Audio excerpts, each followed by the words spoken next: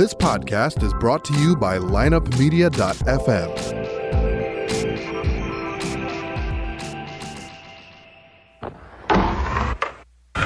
Because if you can tell me what your habits are, I can tell you what sort of a person you are. I can tell you what your future looks like. But like I always say, life is 10% what happens to you, it's 90% what you do about it. The people who are most effective in the workplace believe that their future is going to be bigger than their past. When people don't believe that their future is going to be bigger than their past, they begin to disengage. You're listening to The Circuit of Success, a podcast dedicated to helping you achieve success in every facet of life. Only on the lineupmedia.fm podcast network. Now, your host, Brett Gilliland.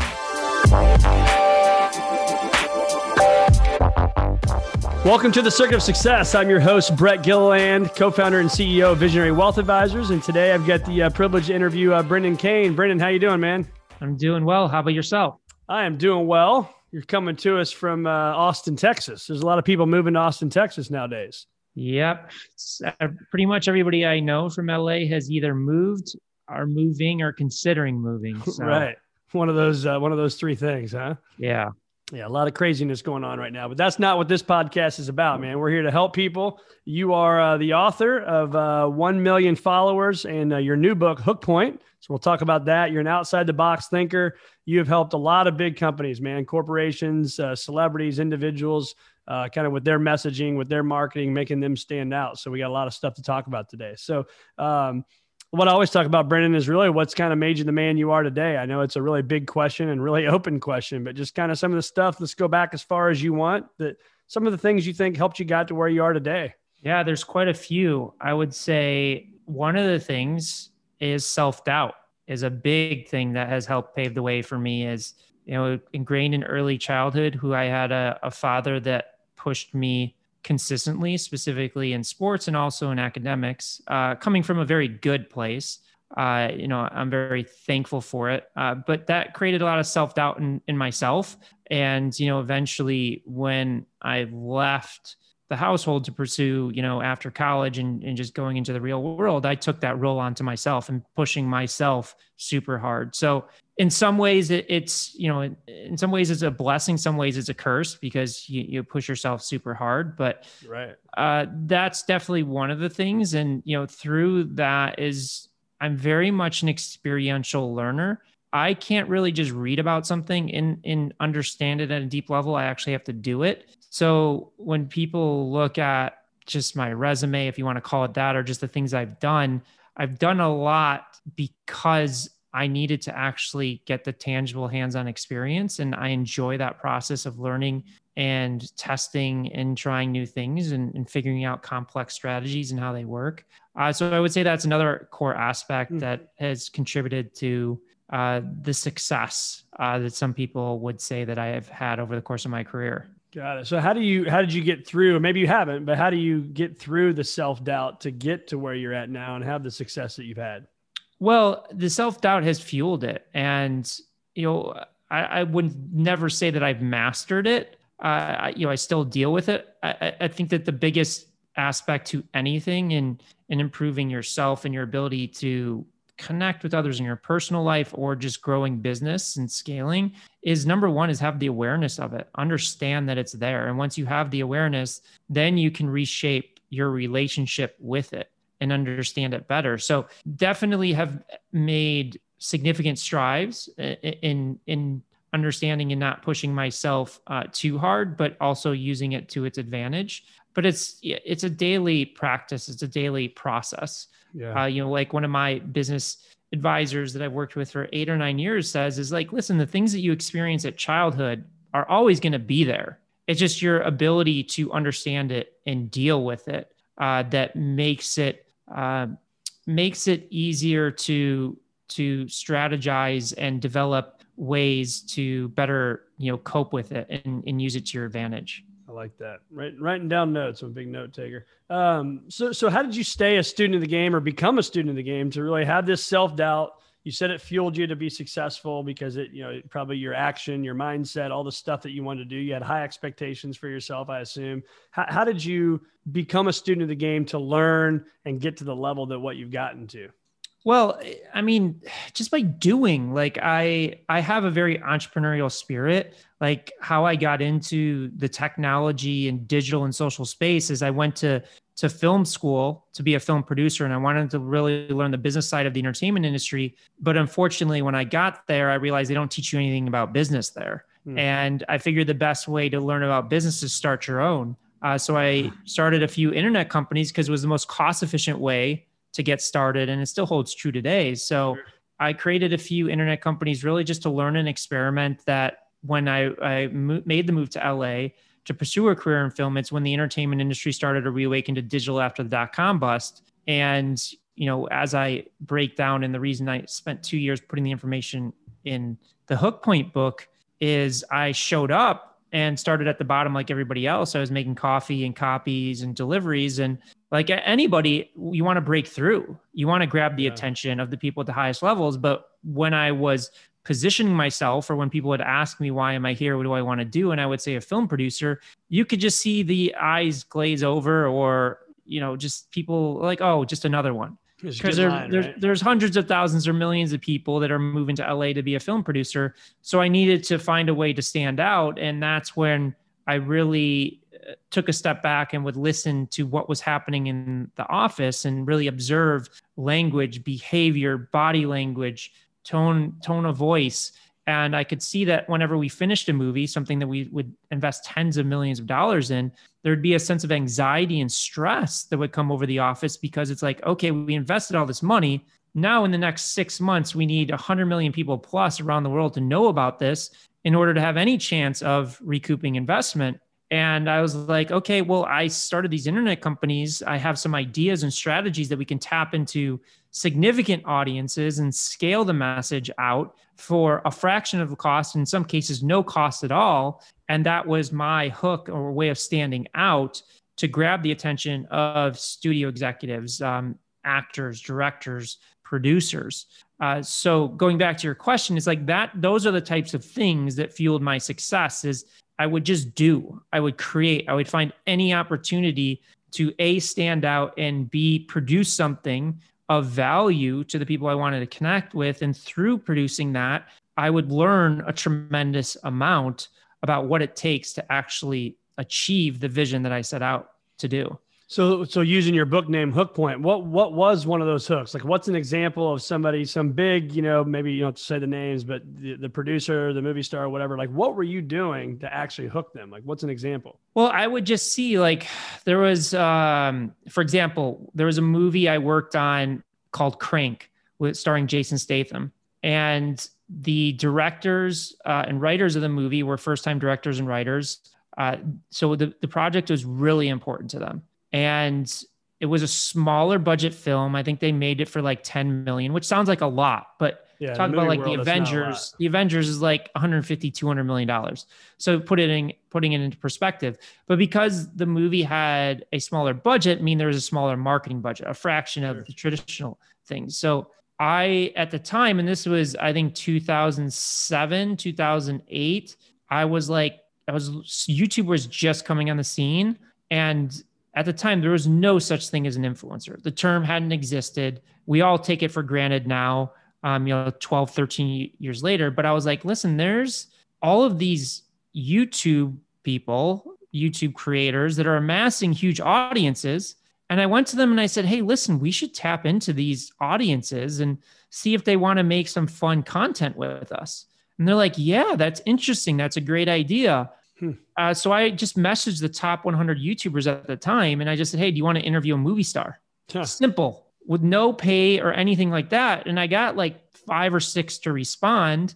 And that was one hook in one way. And that grabbed the attention. And then I remember we were down at Comic-Con promoting the movie. And then, I didn't think he would care. Like, Jason Statham was a huge movie star. Right. But he just started asking me questions like, well, what are you doing in this film? And I was telling him about some of the ideas we were doing. And he's like, well, that's awesome. He's like, can you come to my house and talk a little bit about my personal strategy and how I could tap into it. And again, it wasn't like I was, trying to sell anything. It was like me just looking at, okay, what is the value equation here? How can I help benefit the film, the directors, the producers, the star? And that was really a hook of somebody at the time. I was still making coffee and copies for the business. And then shortly after that, because the movie was successful, it opened up number one, that I got the opportunity to build the first digital division for that studio I was working for. Wow. Yeah, I love that. And so what makes me think of it is, so one of the circuit of success is action. And you always hear that about the kind of the gut or the heart versus the head. What I heard you say there is you had an idea, let's send 100 emails out. Let's see what happens, right? Versus thinking about it, putting a plan and a strategy together. And then your brain's going to tell you what, oh, you shouldn't do this. Who the hell is going to listen to this guy that's making coffee? They're not going to want to interview this, or they're not, blah, blah, blah, right? You can see where it goes. So when you hear me say all that, do you connect with that? Is that true? You just got to take action versus worrying about it so much? Yeah, 100%. And mindset, as you know, is the most important thing. Like I can tell right away when somebody reaches out to me about my book or a client works with us privately one-on-one, whether they're going to be successful or not. Like I know I can provide the roadmap. I know I can provide the strategy that will help them stand out, be successful, because we've done it. We've generated hundreds of millions of dollars for our clients with the strategy and the consultancy that we have. And then there's some clients that don't do anything and they completely fail. And it just comes down to that mindset and that perspective. For me, though, it's interesting. I don't have any doubt or anything in the action phase. My self-doubt comes after you build it. It's like, I just do. I love the creation process, but once it's done and it's up, that's when the self-doubt comes in. But you're at that point where you've invested so much time or resources or money into something that luckily there's no really turning back at that point. So let's talk about that for a second. When you say it's built, now you get this bright, shiny object, right? You know it can work. Walk us through that self-doubt. Like now, what are you doing to yourself? Well, it's like, are people going to like it? Are people going to buy it? Am I going to get negative comments or responses, things of that nature that really just creep in? And, it's, do you ever make it personal? Sorry to interrupt. Do you ever make it personal? Like who's Brendan think he really is to think that I can go out to hundreds of millions of peoples all the time? It comes in the form of, am I full of shit? Those thoughts come into play. And it's like, when I'm doing it, I believe in it so much. And then once it's done, once it's launched, is like, and that's happened with the first book, and we've rewritten it like 3 times. We're going to rewrite it again, but it's hard, listen, I don't even try, and I have somebody thankfully that manages all of our ad comments, because if I got into it, I would just be like, I'm out. We're done. Yeah. It's hard. Like, even though I work on mindset all the time, it's that old thing is like, you have 100 positive comments and that one negative one just gets to you. And and I talk to my clients about this all the time, is like, when you scale, you're going to have negativity. It doesn't matter. There's nobody at scale that doesn't receive it. Yeah. I just had a guy on the podcast, Drew Stoltz. He's got a great podcast. He's a big golf guy, but he plays golf with world number 2, John Rahm. And, I'm a golfer. And so I connect with this, but he said, you could have the 500th best person in the world. He's probably going to be just about as good as the number 1, number 2, number 3, but it's all right here, right? It's all up in the mindset is, that he said jokingly, John Rahm wants to rip your face off over a $5, putt, because that's just how committed he is, that killer mentality. And so I think it works the same way in the boardroom, don't you? Yeah. Another example is go watch The Last Dance with Michael Jordan and how competitive he was. But I've just chosen that that's not me. I'm not here to compete. I don't care about beating somebody else. And luckily, the industry that I'm in, it's not about that. It's the tech and digital and social industry is not really about competition. It's a very supportive community. Now, that doesn't mean like Facebook doesn't want to beat TikTok and things of that nature. Sure. But luckily, the industry is so big and it's so diverse in the way that people make money and grow their businesses that it's a pretty positive ecosystem. And I don't look at it as a competition, because I wouldn't enjoy it. Like, I'm not that person, like you said, that I'm going to, kill somebody for $5 or break my back to do that. I mean that more about yourself though. Aren't you competitive with yourself? I'm not competitive with myself. I'm maybe hard using on the wrong myself. word. Yeah, that's okay. Maybe that's the word I was looking for. Yeah. Yeah. And I'm working more and more. I'm working as much as possible to relieve that because I don't think it's healthy. Yeah, I agree with that. So when you said earlier, I work on mindset every day, like give us an example. Brendan wakes up in the morning. You don't have to go through your whole routine, obviously, but just kind of what are some things that you're doing to get 1% better every single day? Yeah. So right now I spend about an hour every morning just on mindset. So I started training with a professional freediver that has breath techniques. So I have like a 16-minute breathing process that goes through, long breath holds that kind of put yourself in a state of anxiety and state of panic to get a better understanding of it. And then, I do about a 20 or 30 minute meditation. And then I have another 15, 20 minutes of breath work that I go through. And then, I work, I try and work out at least 4 or 5 times a week after that. So that's kind of like that morning routine to get me that I'm working through right now and testing. That's incredible. I did this. You've obviously probably heard of Wim Hof. And so I did the Wim Hof thing where I went from holding my breath for like 40 seconds to like almost 4 minutes. Yeah. And that first few times, I literally thought I was going to black out. Like I had to like open my eyes and like it kind of gave me some anxiety. You worked through it. So, I mean, did you deal with some of that stuff when you were doing your breath work early on?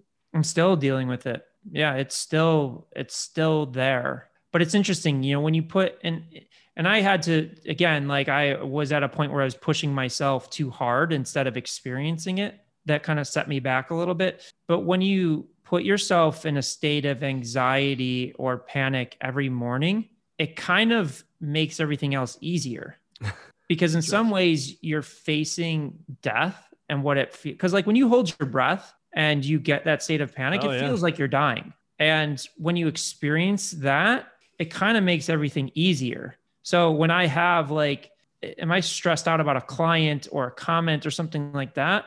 I'll just go and hold my breath until you reach that kind of contraction of your body telling you, I want to breathe. And that kind of resets your nervous system. It resets your mindset to kind of go back into that and relieve whatever's really bothering you.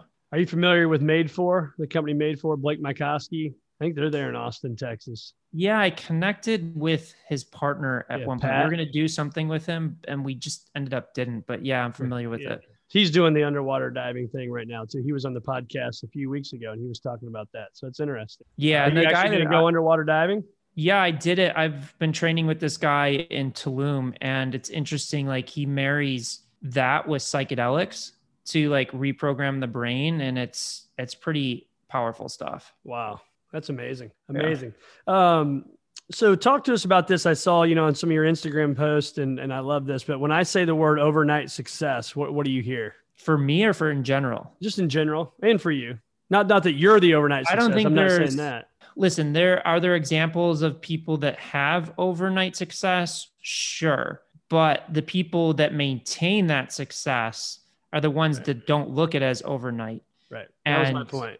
I would say a majority of people look at the ultra successful people and consider them overnight success when they really don't see what happens behind the scenes.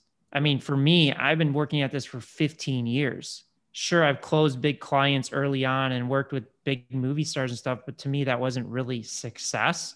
And I'm still working at it. Like, you talk about like inner circle. Like I know 5 people that created $1 billion companies in the past 5 years. Like the circle that I'm running in is far more successful with me. And I don't really benchmark myself against them. I've learned not to do that. Yeah, you can lose that game pretty quickly, can't you? Yeah. It's not a game. It's not a competition. Yeah. It's kind of what's right for you. Everybody has their own path. I like that. That's good feedback. So when I say the word brand, I mean, that's kind of like you said, influencer early, you talked about brand, you hear that. How do you define what your personal brand is? So if you got the man or woman driving down the street right now and they say, I want to work on my brand. What does that mean to a guy that helps people all over the world, big celebrities, talk about their brand? Well, we focus on a very specific part of that formula where, there's people like Simon Sinek and there's so many branding agencies out there that talk about your positioning, your brand foundation, your purpose, your why, all of that stuff, which don't get me wrong, is critically important. But the world that we live in today, there's over 60 billion messages sent out each day. Like your brand doesn't mean anything if you can't capture that attention in the first 3 to 5 seconds. And that's where we specialize in, is we help people grab that attention and overcome the noise so that you can get to your brand story, that you can get to what you represent. So yes, there's a ton of talk about personal branding out there, and your personal brand is really important, whether you're working within an organization or something else. But I think that there's too much emphasis put on the brand and the foundational, the purpose and why, when 99% of the people that we run into, they can't even get somebody to stop in 3 seconds to pay attention. And that's where we really help people excel, because without it, it just doesn't matter at the end of the day. That's right. So what are maybe 3, 4, 5, whatever it is? I mean, what are some things you can help people to grab that attention early on? Well, one of the biggest things that we talk about is pattern interruption, is that's really how you win in today's world. Is it's twofold. It's pattern interruption to grab the attention, and then how long can you hold that attention for? And both have to play off of each other. And the biggest thing is, in order to interrupt the pattern to grab the attention, you have to understand what the pattern is. And it's amazing how few people do the homework, study the references, understand what the content landscape is, both your direct competition and just every other piece of content generated, before they try and disrupt the pattern. And that's one of the biggest things that we do in our work with clients and teach our clients to do, is to identify that pattern so you can break it and stand out. And would one of those patterns be, and if somebody's listening to this, what I'm doing, I'm people watching it, I'm flipping my thumb up and down, like I'm going through my phone, like I'm on social media, right? I'm assuming that's one of the patterns, because they may not even see it because they're just flipping through stuff. Is that fair? Yeah. Or you're talking about a totally different pattern. No, yeah. Social media is one thing. Is looking at your competitors' Instagram pages and scrolling over the images, you'll see the patterns there. If you're writing a book, going on Amazon. If you're running paid ads, going into the Facebook ad library. If you're creating a billboard, looking at billboards.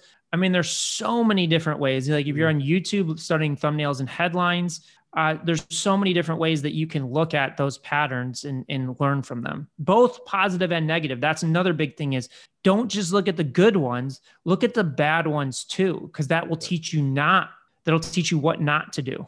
So I think there's audio, there's video, like we're doing here. You could do one or the other with this content, right? And then there's what I would say reading, right? I could write an article from what I learned from Brendan today. Are you finding one's more important than the other, or what are you finding? It depends on the business, depends on the goals. Obviously video has a lot more upside, a lot more potential, but it's harder to pull off because there's so many different variables. You look at an image, you can see in like a split second, is this image drawing me in? Versus video, you have performance, you have cadence, you have tone, you have captions, you have meme card, you have the retention, all of these different things. So it really depends on the client that we're working with and what they're looking to achieve, what the competition looks like, and what their strengths and weaknesses are from a communication standpoint as well. So what do you tell the person that says, yeah, man, but I've been working my butt off for a year, 2 years, 5 years, whatever they're doing. They're like, I'm putting this content out, or I'm doing this, or I'm doing that, and I'm just not getting any engagement. What advice are you giving them? Because you're not succeeding in the two things, being in social media again, and we talked about this, it's you only have to do two things. It's very simple, but it's not necessarily easy. It's either you're not disrupting the pattern and capturing attention, meaning you're not stopping the scroll, you're not earning the click, or you're not holding that retention. So one of those two things are broken. So you've got to go back and study. And the biggest thing, with people that say what you just said is, oh, I've been doing this for years.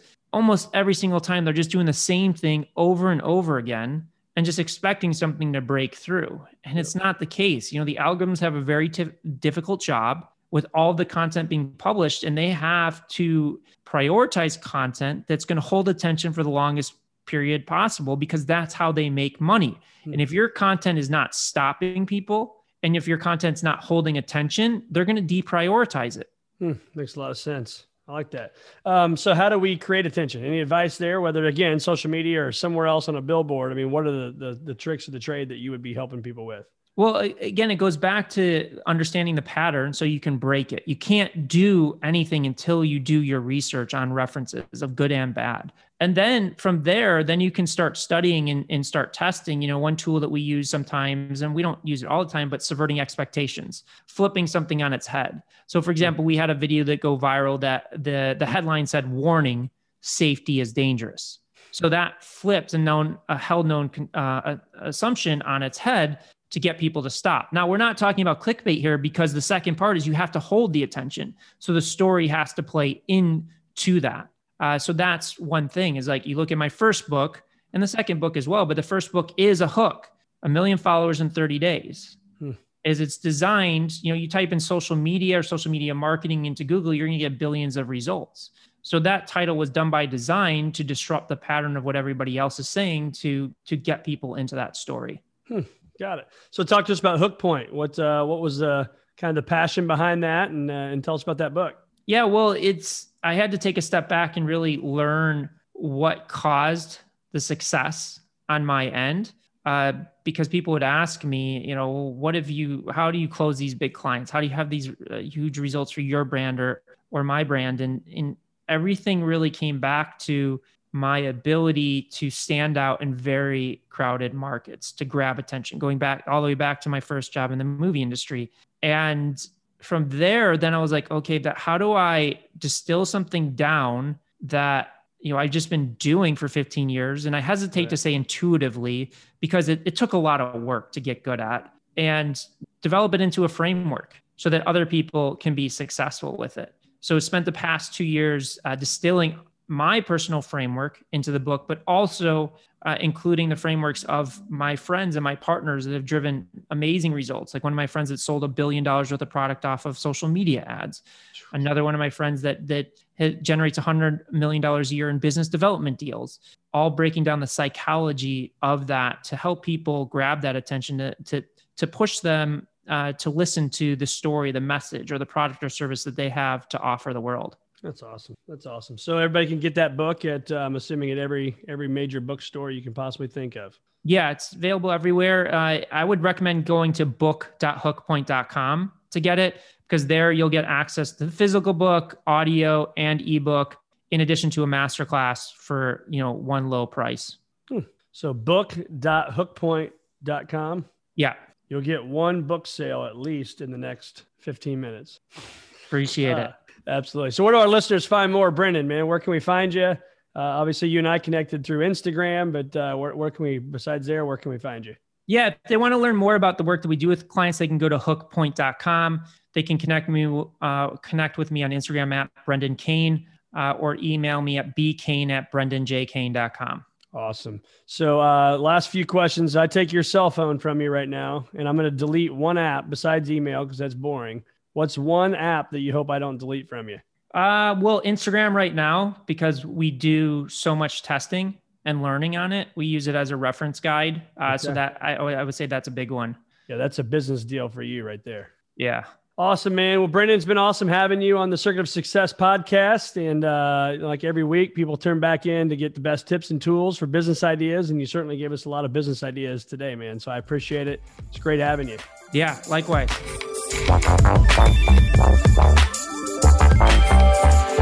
Tune in next week for another episode of The Circuit of Success with Brett Gilliland on the lineupmedia.fm podcast network. Subscribe to the show on iTunes, Google Play, Stitcher, and through our website, circuitofsuccess.com. Follow us on Facebook and Twitter, and email any questions to info@circuitofsuccess.com.